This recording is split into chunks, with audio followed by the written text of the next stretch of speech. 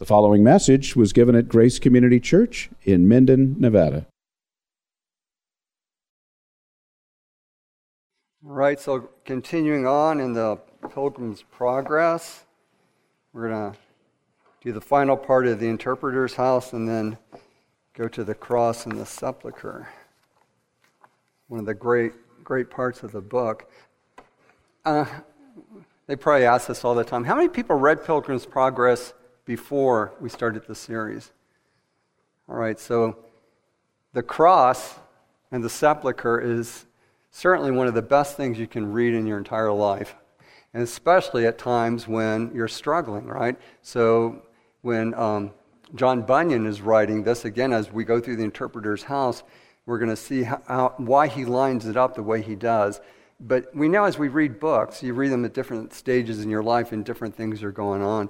And it's certainly the case that reading Pilgrim losing his burden can just touch your heart, really. And you can be like in a really, if I put it this way, like a really good place, where you're just real happy with the Lord, and still you read it, and it just is wonderful. Probably me reading out loud to you won't have the same effect, but when you're by yourself and reading, it's just so good. Well, let's pray.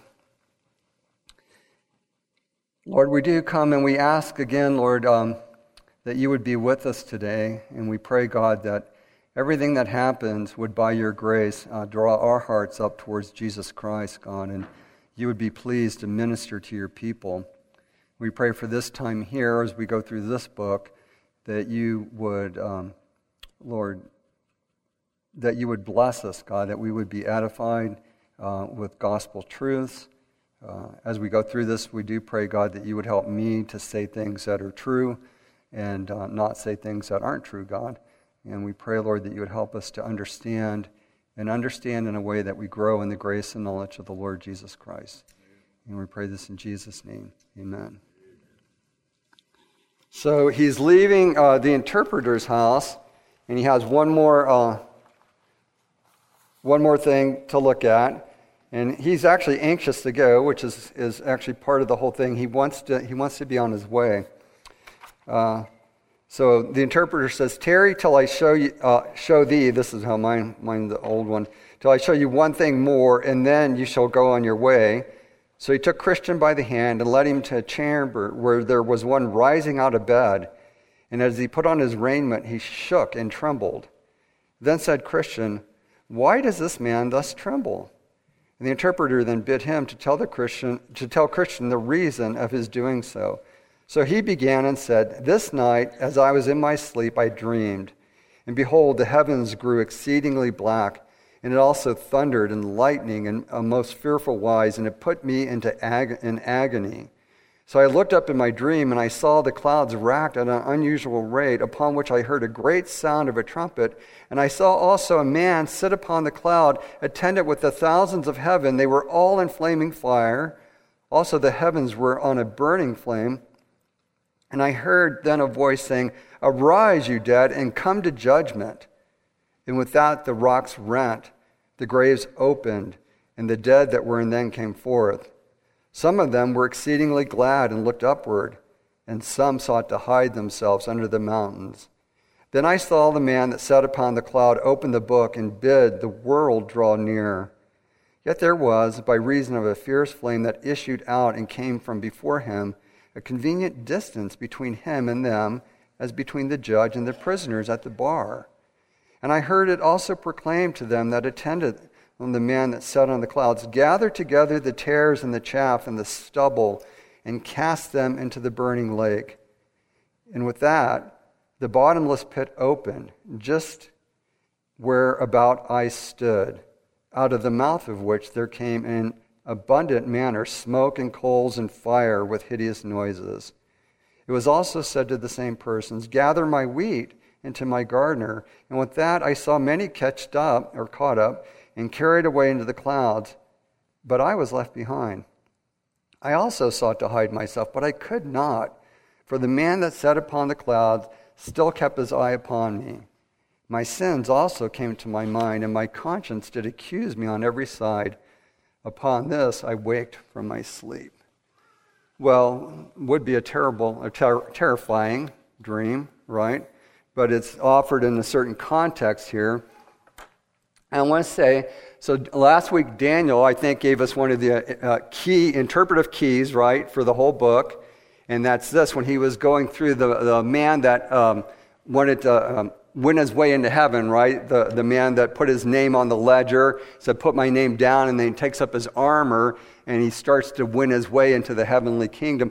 And Daniel made mention that's what the book is about, right? So that actually is a very short little picture of the Pilgrim's Progress.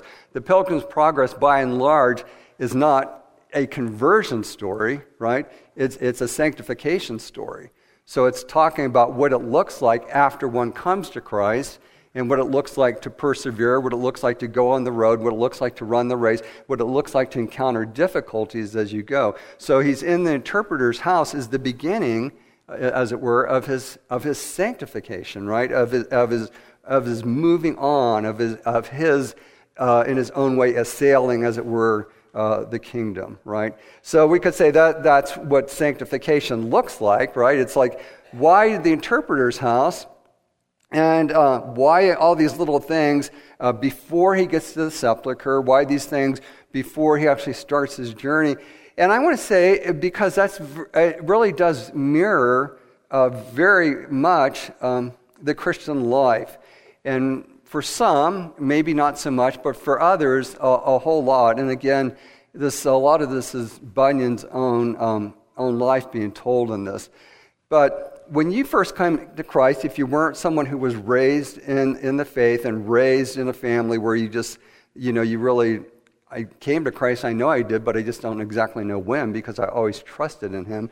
If that's not your conversion story, if yours is more like Bunyan, like I was in darkness and I was brought into light, your testimony is probably similar, though you may not have thought about it. But when you came to Christ, did you know everything there was to know right away? Okay, so that one we know. Okay, my testimony is very similar. But I want to say, were there things that you were taught first off, almost immediately, that if you look back on your life, you could go, that stuck with me almost from the first day all the way through, right? And I want to say, I think most of us have. So when I came to Christ, I really was pretty clueless about justification or anything like that. And you think, well, that's kind of weird, because you would think that would be the foundational thing. Well, I understood I was asking God to forgive me my sins because of Christ, but I really had just such a limited understanding of what that even meant, right? I knew it meant something, and I knew it was real, but if you were to ask me, what that was all about, the most I could say would have been this: if you believe and pray, Jesus will come into your heart and your sins will be forgiven. And that was about the extent of my knowledge, right? But the Christian, it was a parachurch ministry. It wasn't like a church like this. It was a young people's parachurch thing. And one of the things that they were really good with was this: the Bible is the Word of God, and it is absolutely the Word of God. And there is nothing that is above the Word of God, right? So in everything in your life, look to the Bible, because the Bible is the Word of God. Well, that was probably my first lesson, right? It was a great lesson to have. It stuck with me throughout all my time. Throughout all my time being a Christian, that foundational thing was one of the things that God used in my life. I really never had any doubts after I was a Christian, never had any doubts that the Bible was the Word of God. If I encountered, later in seminary, any kind of higher criticism stuff or something, it never fazed me. It didn't faze me if somebody that was, that you would have looked up, somebody being somebody in the faith, and if they would have then said something against the Word of God, God protected me from all of that, in part because of this one lesson early on, that the Bible's the Word of God, and it just simply is the Word of God. So what Bunyan's doing here, in part, is picturing that. There are things in your life early on that you're taught, right? And they stick with you. They're the lessons, some of the lessons that God wants you to have for all of your life, right? Now, of course, you add to that, right? But some of those first things, you're just so happy God put that there, in a sense, right from the get-go, and it never left. So in a way, if you could picture it like that, that's what's going on in the house of the interpreter. He's giving these pictures of things that he needs to know and that he will know. And as we watch him his life unfold, we'll see these things come up all the way through. And in a sense, he could be reminded, oh yeah, I remember way back at the very beginning of my Christian walk, I already know this, right? So now I can navigate my way through that, right? So Christians beginning the sanctification, and again, these things are meant to stay with him. So coming to the bedchamber of the trembling man, and we really, in some sense, we need to read this thinking about that he was a Puritan, right? Okay, so John Bunyan's a Puritan, and he's writing with not only, like their style and stuff, but the concerns that they would have. And we see this again come up in the different characters that he encounters right at the beginning here and then all the way through. So there are things that the Puritans would have been concerned about, that Bunyan was concerned about, and he's addressing them right away. So what does the trembling man, why is the trembling man trembling? Anybody? Well, it's not exactly. So I just, what happened to the trembling man that he's trembling? Maybe, but he had a dream, right? He certainly is, in the dream he's left behind. There's a little bit of ambiguity there, right? He dreams a dream. And what's the dream about? Judgment. Yeah, it actually looks like last day's judgment, right? I mean, it's like the world appearing before the judge. He says there's a space where you can't even approach the judge. And he said it's just like the judge being, and they call it the bar. So in England, you have the prisoner goes to the bar, right, and the judge stands behind that and stuff. So he's saying this is what's happening, right? There's this judgment happening, and there's two groups of people. And the one group of people, they are happy, and the other group of people, they want the mountains to fall on them. And as I'm standing there, I am not asked to be caught up, right? And I still feel the weight of my sin. And I'm looking, and he's not in the pit, but where is he?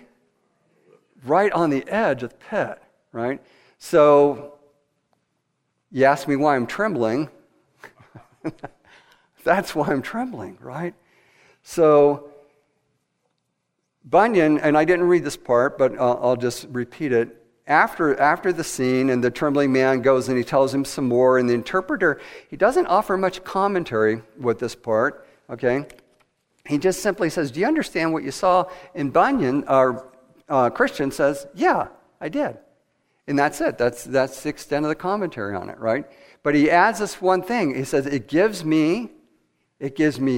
makes me fearful, right? And it gives me hope. From talking to the trembling man, Christian, okay, not the trembling man, he doesn't seem very hopeful. We don't know where it looks like, the picture being painted is he's going to be left behind, but the gavel hasn't quite fallen yet, right? We just know he's awake and he's afraid of where he's going to be. But the story is not about the trembling man. It's about Christian. And so Christian looks at this and goes, from looking at that guy, there's something about that makes me fearful. And there's something about that gives me hope. Well, Joel Beakey, in one of his books on the Puritans, said this. He said, the Puritans believed that apostasy, where you would get to a place where your heart would be hardened to where it would never repent, right? Never think of Esau, right? Never go to God. Okay, apostasy is the state of affairs of impenitence that can never be repented of, right? And so the Puritans believed that apostasy was not a fantasy but a real danger, and that the only alternative to apostasy was perseverance. Okay? John Owen, in a typical manner, says, let him that, quoting, says, let him that thinks he stands take heed lest he fall. And then he says, when Peter had learned this truth by woeful experience, after all his boldness and forwardness, he gives this counsel to all saints, that they would pass the time of their sojourning here in fear, knowing how near, in our greatest peace and serenity, evil and danger may lie at the door. So here's the thing. He says, I saw this, and it made me afraid, but it also gave me hope. And putting it in the context of, for a Puritan, he would have thought apostasy is real. Okay, not like our day and age, where most people wouldn't even know what that meant. And most if you look at the evangelical world, you would think they would go out of their way to tell you, no, you don't need to be afraid of sinning. What you really need to do is just build up all this confidence, whether you're sinning or not, right? But the Puritans would go, no, that's not true. So the fearfulness is there. Why would the hope be there? Why would he look at the trembling man, again, because the story's about pilgrim or Christian, not about the trembling man. Why would he look at that and go, it gives me hope? Yeah. I see some people rejoicing at the same time. Yeah. And who would those people be? Yeah. It really is just that simple. It really is. I'm afraid because I don't want to be that. I don't want to be that, but I'm hopeful because I am saved. Okay? Here's my hope. My hope is this. Something has actually happened to me. And because something's happened to me, I'm hopeful. And by hopeful doesn't mean wishful thinking. It means I have good hope. I have good hope. I know that I will, reach the end because something's happened to me in the past. But the fearfulness comes in like this. Well, then what's the fearfulness? If the fearfulness, if his fearfulness is not, am I saved, am I not saved? That's not what he's talking about here. Am I saved, am I not saved? I have fear, and it's not like an on and off light. I'm a Christian. Oh, today I don't think I'm a Christian. Oh, today I do think I'm a Christian. Oh, today I don't think I'm a Christian. Oh, today I do think I'm a Christian, right? That would be that kind of, one day I have fear, one day I have hope. What he's trying to convey here, no, I'm not saying that. I'm saying for me, for Christian, as I look at this guy, I have something that's happened to me. And they both go together. For the rest of my life, because this is the beginning of his sanctification, this is one of those things that I'm supposed to hang on to that's going to help me all the way through the end. For the rest of my life, I'm going to be both fearful and hopeful. So how does that line up with a Christian? Well, again, the idea for the Puritans with the hope is that you're going to persevere. And the idea with the fearfulness is, so you better run the race. Okay? I will persevere because I will run the race. If I stop running the race, I have no hope that I will persevere to the end, right?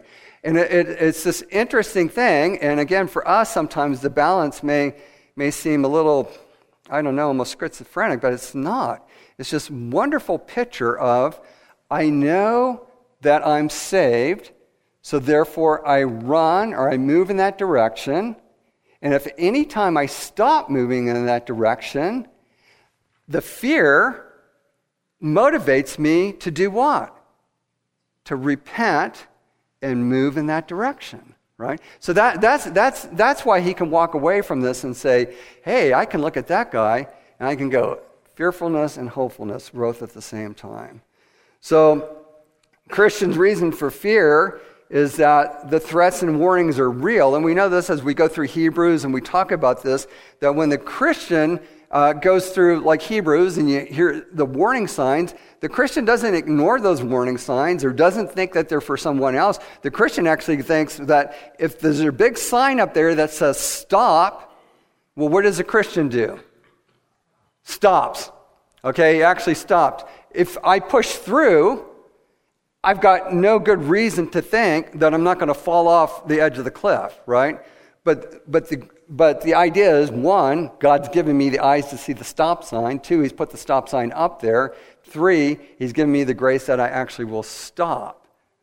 But if I ever presume upon that and push through, oh, well, that's a different story altogether, right? And he's not saying that you will. He believes in the perseverance of the saints. But again, they persevere because they actually continue to walk on.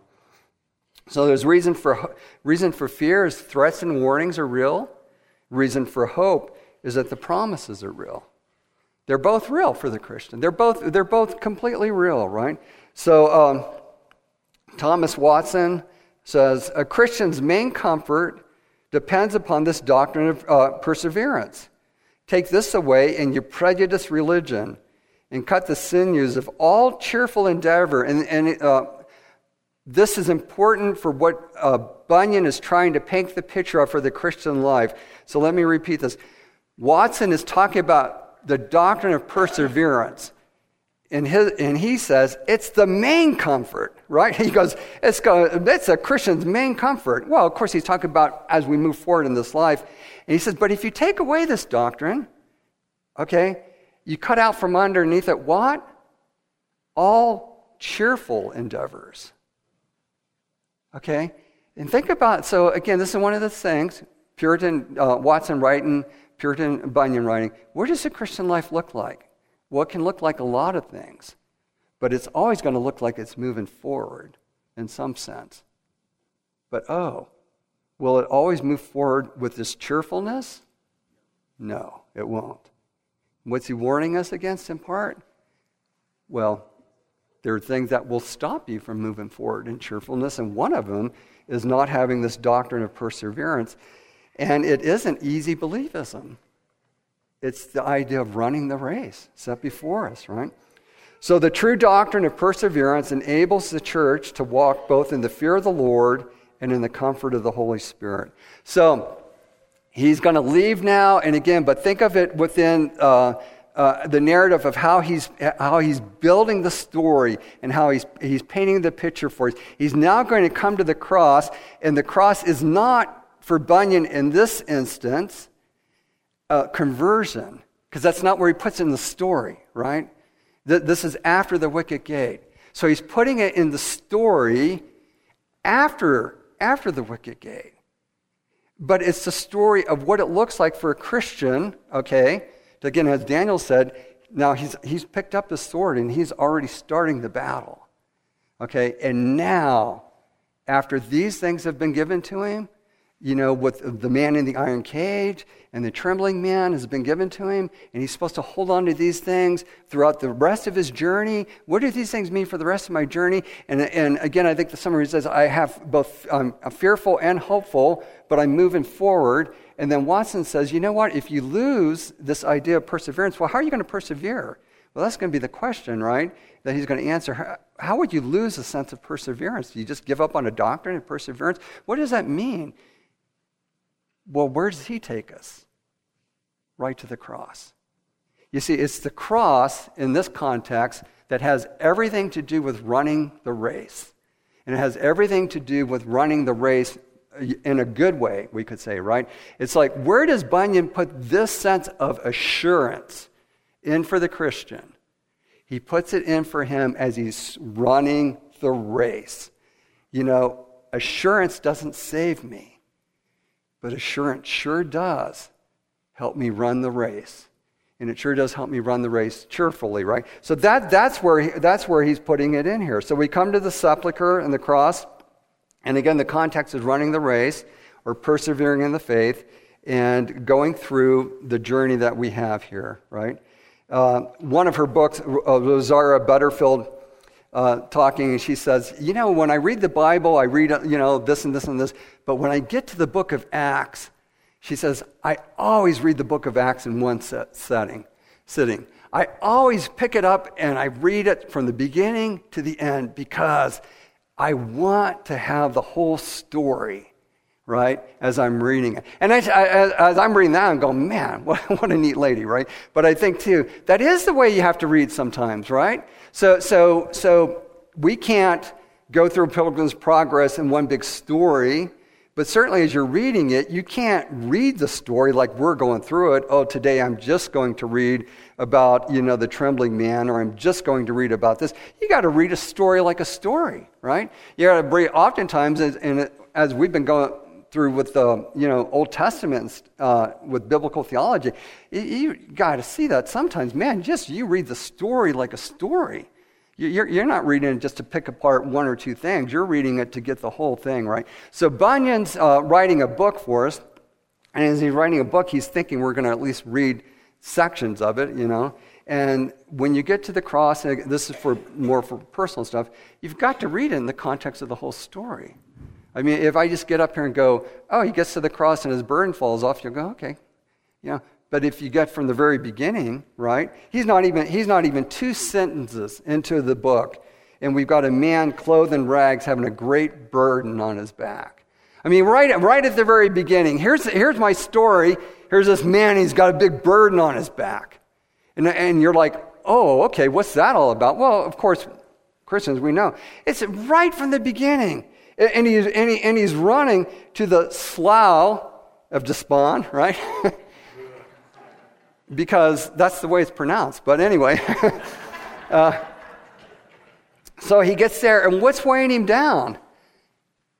The burden's weighing him down, right? It's like, hey, what are you doing in that mud? I want to get out. Well, get out. I can't.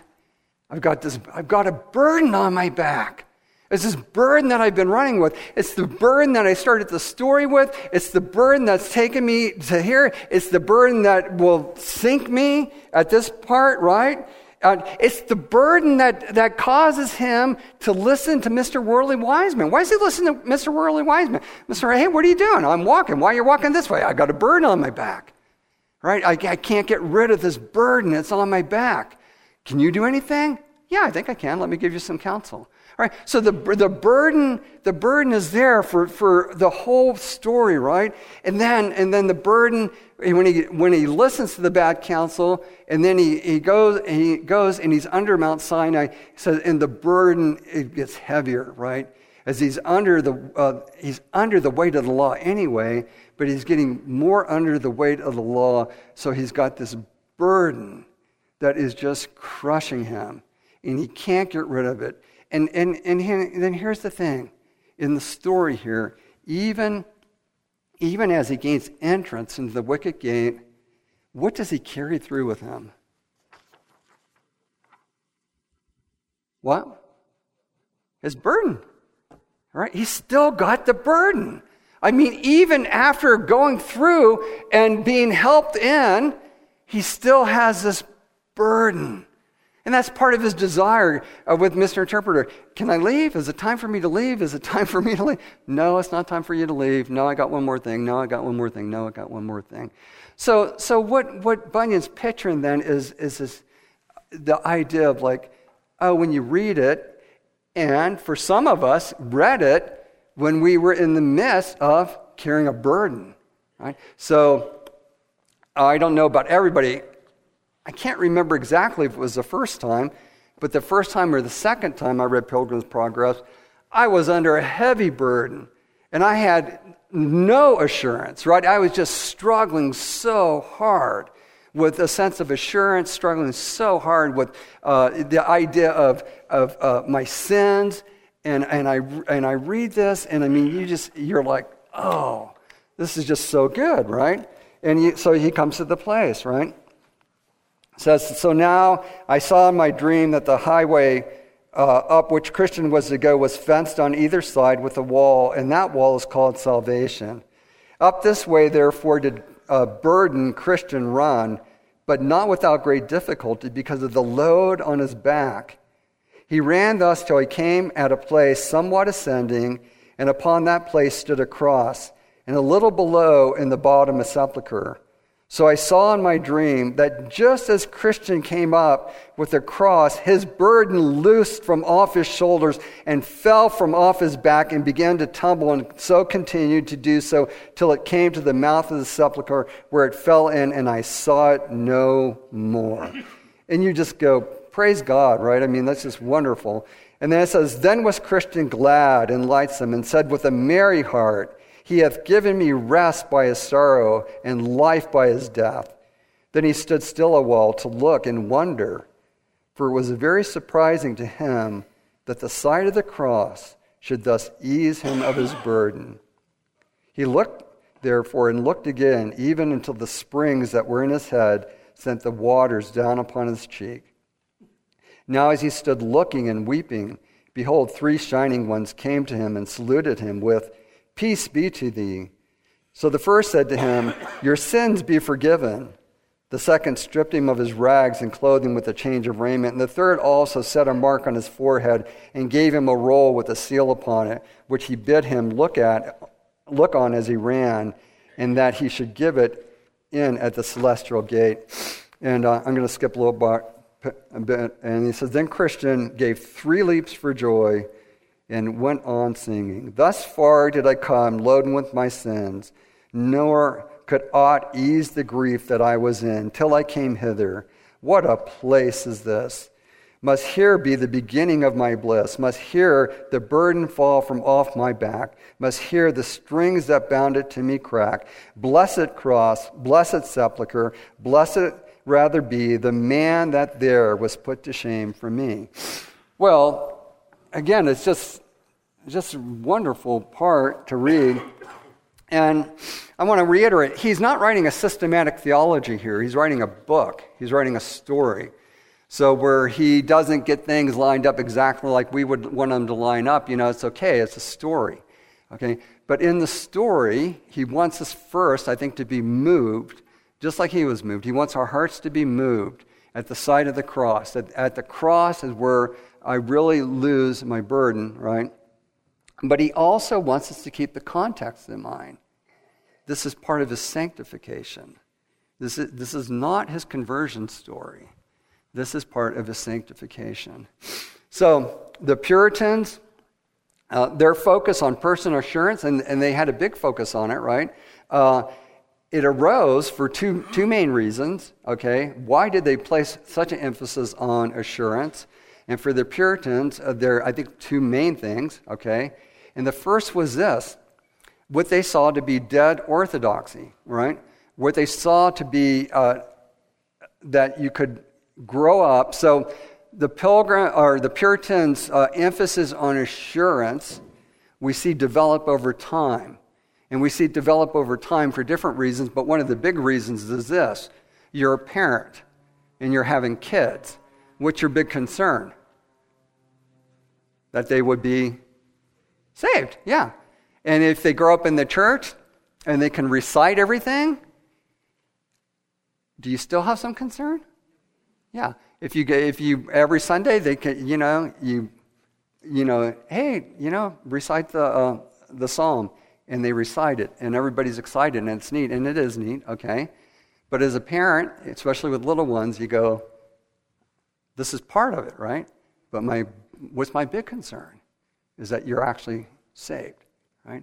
So for the Puritans, the idea of can there be dead orthodoxy, right? Well, they're seeing that more in their second generation, okay? Certainly they would have had friends fall away from Christ or something, but they're seeing it becomes more of a problem in the second generation. Why? Because everybody's going to church.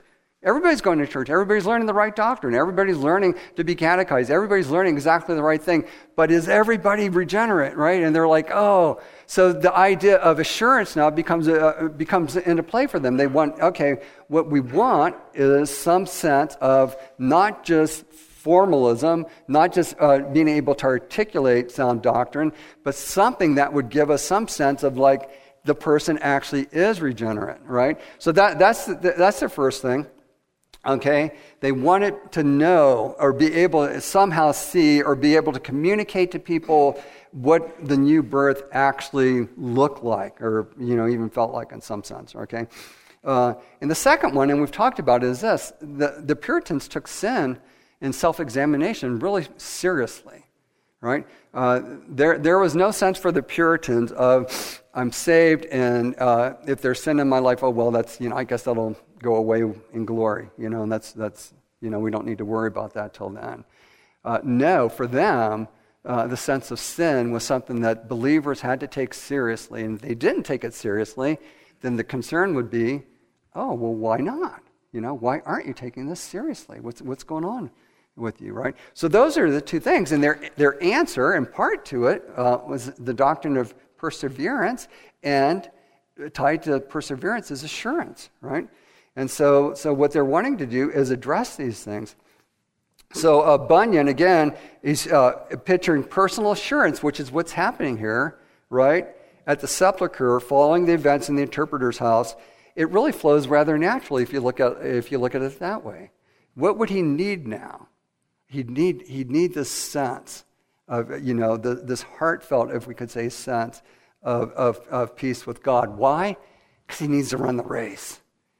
Because he needs to go, right? He needs to not stop. He needs to not be waylaid by false counsel from here on out. He needs to keep moving. So again, that's how we look at it. There are a lot of ways to look at what's going on. You could deal with the cross and the sepulcher in other ways, I guess, but contextually, what Bunyan's doing is he puts it there for a reason, and the reason is because it helps him run the race. So Bunyan, I think, I forget who I was reading, the other Puritans, Perkins, I think, was the first guy that made the distinction between weak faith, which, although weak, is still certain and true faith, and strong faith, which is full persuasion of the heart. This is so neat. So for the Puritans, who really did make a big deal about, you know what, you better examine yourself, okay? You better look to see what that sin's all about. They made a real big deal about that, but they didn't leave people there, right? It wasn't like, hey, do self-examination until you just are immobilized, right? Until you can't move or something. It was like, because sin's serious, you need to be serious. But what they wanted you to do was to continue to move, right? What they wanted you to do was continue to press on. And so as they're looking at it as theologians, but also as pastors, they begin to look and they say, you know what? You can have weak faith. A believer can have weak faith. It's certain and true. But it is saving faith. It will get you into heaven just as assuredly as if Paul the Apostle getting into heaven, right? Because the faith is on the object of who it is. So weak faith for the Puritans, and as Bunyan's going to picture out throughout. And again, we talked even in the second book, I think he does even a better job of this, of painting the picture of a true Christian with weak faith, persevering all the way through the end, right? That is just true. But as a pastor, he wants you to but I want you to have joy. Okay, you may persevere all the way through, and you may be halt and lame and all this, but I want you to have joy.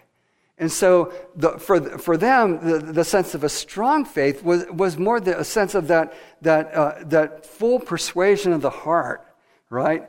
And so that's what he's going to picture. He's going to picture Christian will sometimes, waver a little bit with this. He's going to lose his assurance almost right away when he gets away from the cross, and he's going to gain it again. But again, in other characters. But again, talking to people as a pastor, and he's wanting to get these things across, he's saying this, okay, you may have entered the wicket gate with the weakest faith possible. But you entered through the wicket gate, okay? And you did go through the interpreter's house, and you are moving this way, and you need to continue to move forward, but you will continue to move forward, right? And so this idea of comfort for the weak, struggling believer, as it were. So. Assurance and all other works of sanctification. So assurance falls under not. So if you have a rubric, okay, what's the heading of this or whatever? It's assurance does not fall under conversion. Okay, assurance falls under sanctification. What an important truth that is, because if you're here struggling with assurance, okay, I want to tell you, your lack of assurance is not an indicator whatsoever, as far as that goes, of not being saved. There are other things that you may look at and that the Bible points you to that would be indicators of not being saved. One of them, walking in willful sin and not repenting, right? I mean, there are things that the Bible does warn us about, okay? But lack of assurance doesn't fall into that category. Assurance falls under the category of sanctification, ongoing sanctification, perseverance, however you want to put it. And Bunyan does just this wonderful job of putting it where it belongs in the Pilgrim's Progress. Your assurance belongs here because it will help you, right? So assurance is a sign. One of the Puritans says it's a sign or a document of faith, and it's not the ground of faith. So John Owen also struggled with assurance early on, okay? And he recounts his experience. He's writing about his commentary on Psalm 130. And he says, I myself preach Christ. For some years, when I had but very little, if any, experimental acquaintance with access to God through Christ, until the Lord was pleased to visit me with sore affliction, whereby I was brought to the mouth of the grave, and under which my soul was oppressed with horror and darkness.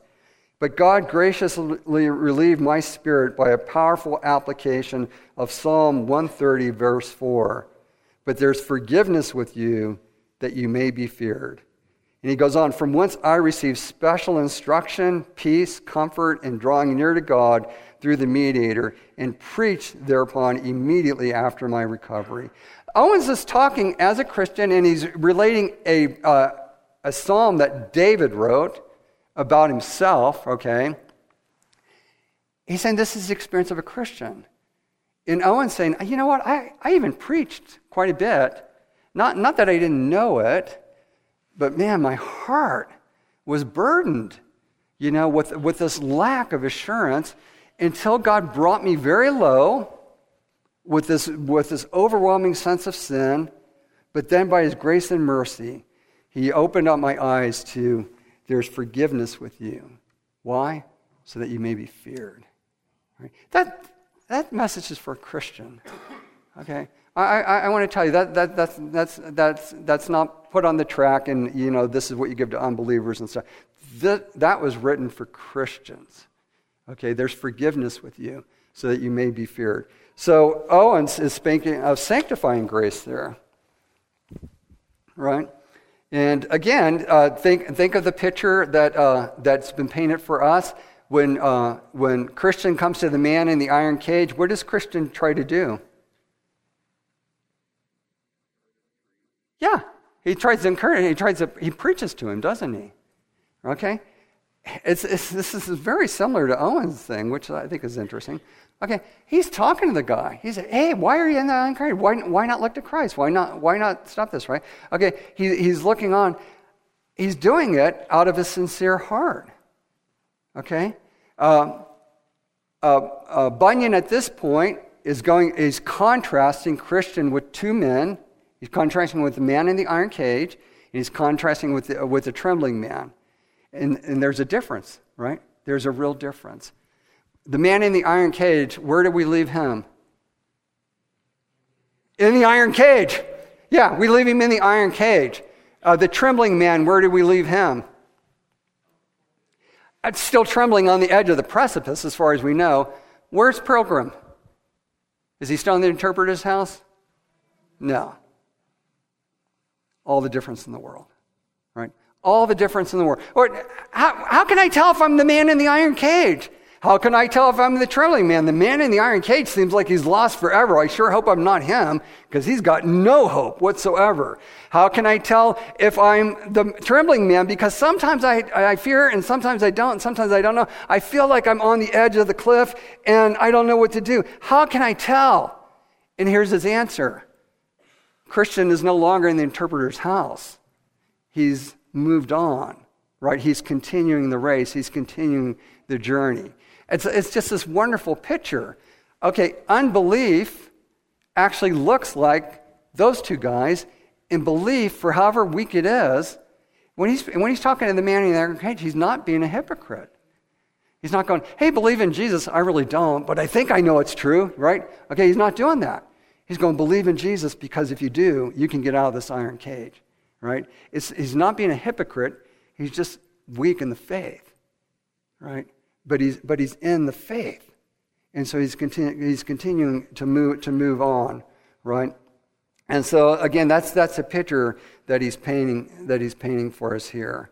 So Christians following and obeying God it's demonstrated in part by his witnessing, but it's demonstrated in large part by his simply continuing on and moving forward. Owen, in the same work on Psalm 130, but with you there's forgiveness that you may be feared. And then he says, forgiveness in the blood of Christ not only takes guilt away from the soul, but trouble from the conscience, which sets us free to walk in obedience. You see, here's the thing. How can I walk in obedience? Well, one, we just do because God's given us, He's made us alive. How can I walk in obedience? And here's the answer. It's the cross of Jesus Christ. It's the forgiveness with you so that you may be feared. It's the goodness of God that leads someone to repent. If you're struggling, even if you're not struggling, it's always the cross of Christ. This is what he's saying. And he's saying, how are you going to move? How are you going to continue to move on? It's always looking to Christ. It's simply always looking to Jesus Christ. And assurance then becomes not this thing of like, oh, am I saved or not saved? Okay, it's not that. It's like, I may be weak in the faith. God, grant me the assurance, not so that, because I'm, just not going to, so that I'm dead and trespassing. Grant me the grace of your assurance so that my service is done to you with joy, right? So that I move forward. And then I'm moving forward in a way that brings me joy and actually sets me free. Here's the other thing. Apart from that, your walk with God, if you're a Christian, apart from that sense of assurance, your walk with God is going to be very labored. All right? And you will be very reluctant to lay down your life. Okay? Just because that's the nature of the thing. The person that is most assured actually tends to, not fall into sin so much and actually move forward and not be caught up in all these things. And so Owen again saying, we walk and there's a freedom to walk, right? So again, the idea of doing this so that we're made alive to God. So the believer, and this is what's happening, it becomes dead to the law. And when you're dead to the law and alive to Christ, at the sepulchre, you're dead to the law, you're alive to Christ, right? The law can no longer condemn you, and the law can no longer justify you. And you want to go, okay, great, I know that. In the context of sanctification, when we're not looking to the cross, we continue to try to self-justify ourselves. And what does your labor look like if you're trying to self-justify yourself? Is it a happy labor? No. That you're continually condemned that way. You in a sense, you work and work and work, and you feel just as empty as when you started. You work and work and work and feel just as far away from God as when you first started. You see, you work and work and work, and yeah, if you're really a Christian, you actually, whether you know it or not, you really are moving forward. But the sense of guilt is still there. The sense of emptiness is still there because all my labors are simply still labors in some sense of self-justification. And you're not understanding the law can't justify you. Why am I not understanding the law can't justify me? Because I'm not looking at the cross, right? So under the law, there's power of sin. We don't always connect these dots. Why does sin have so much power over me, And sometimes it really is just like this. We're not looking to the cross. Why? I know I look to the cross for forgiveness. No, you're not looking to the cross in that you really are no longer under the law and therefore cannot be condemned by it and also therefore cannot be justified by it. And we move forward not by that way, but by a brand new way, brand new living way. So let me read this. It's long, but it's great. So long as men are under the condemnation of the law and feel themselves bound by its demands of obedience as the condition and ground of their acceptance with God, they do and must feel that He's unreconciled, that His perfections are arrayed against them. Their whole object is to propitiate Him by means which they know to be inadequate. Their spirit is servile. Their religion of bondage. their God a hard master. To men in such state, true love, true obedience, and real peace are like impossible. But when they are brought to see that God, through his infinite love, has set forth Jesus Christ as a propitiation for our sins, that he might be just and yet justify those that believe, that it is not by works of righteousness which we have done, but according to his mercy he saves us, they are emancipated from their former bondage and made sons of God. God is no longer a hard master, but a kind father. Obedience is no longer a task to be done for reward. It is the joyful expression of family love. The whole relation of the soul to God is changed, and all our feelings and conduct change with it. That we have no works to perform in order to obtain justification. We have everything in order to manifest our gratitude and love. Do we then make void the law through faith? God forbid. We establish the law. There is no such thing as real acceptable obedience until we are thus delivered from the bondage of the law as a rule of justification and are reconciled to God by the death of his Son. Till then, we are slaves and enemies and have the feelings of slaves. When we have accepted the terms of reconciliation, we are the sons of God and have the feelings of sons. Now, that's from Hodge, and his quote is a little bit different, the context, but I want to say Christians know what it's like to feel like God can be a hard taskmaster. We know what it's like to labor as a slave. And yet we're not. Yet we're sons. The weakness of our faith has nothing to do with my justification. The weakness of my faith has something to do with my not realizing I am completely free from the law. At the Sepulchre, there's no law. It's done away with. For the Christian to walk in joyful obedience, it's like Hodge saying here, hey, when you accept the stipulation that God set forth, that his Son stands in your place, he goes, you no longer have the feeling of slaves. You now have the feeling of sons. And you walk like that. So I'm going to wrap it up here. The idea of the law in no way could make us right before God is something that everyone here, I think, okay, most people, everyone here that's saved understands that. Where we get in trouble is where we carry that over to my relationship with God today. And even though I know intellectually that that's not true, that there's no other sacrifice can be made than the sacrifice of Jesus Christ, I find myself starting to live trying to please God with what I do, okay, as a sense of propitiating him, or trying to please God with my obedience, or trying to please God with my thing. And all that can produce in your life, all that can produce is despair and emptiness and bondage to sin and not moving forward, right? And I'm talking about people who have true faith, okay? That's what it produces in your life. But the idea of looking to Christ and seeing him and moving forward because of an assurance of who he is and what he's done. So Peter says the same thing. He says he's given us all these things. You know, his power has given us everything pertaining to life and godliness, right? So he's given us life and godliness. He's given us everything. He says, so therefore add to your faith, right? He's given us everything that we need. So therefore add to your faith. This is Christian. He's gone through the wicket gate. He's gotten everything, okay? But therefore add to your faith virtue and knowledge and all this. And then Peter will go and say, but if you lack these things, anybody know what Peter says? If you lack these things, what your problem is? You're blind?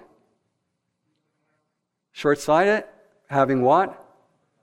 Forgotten what? You've forgotten the forgiveness of your sins. Add these things.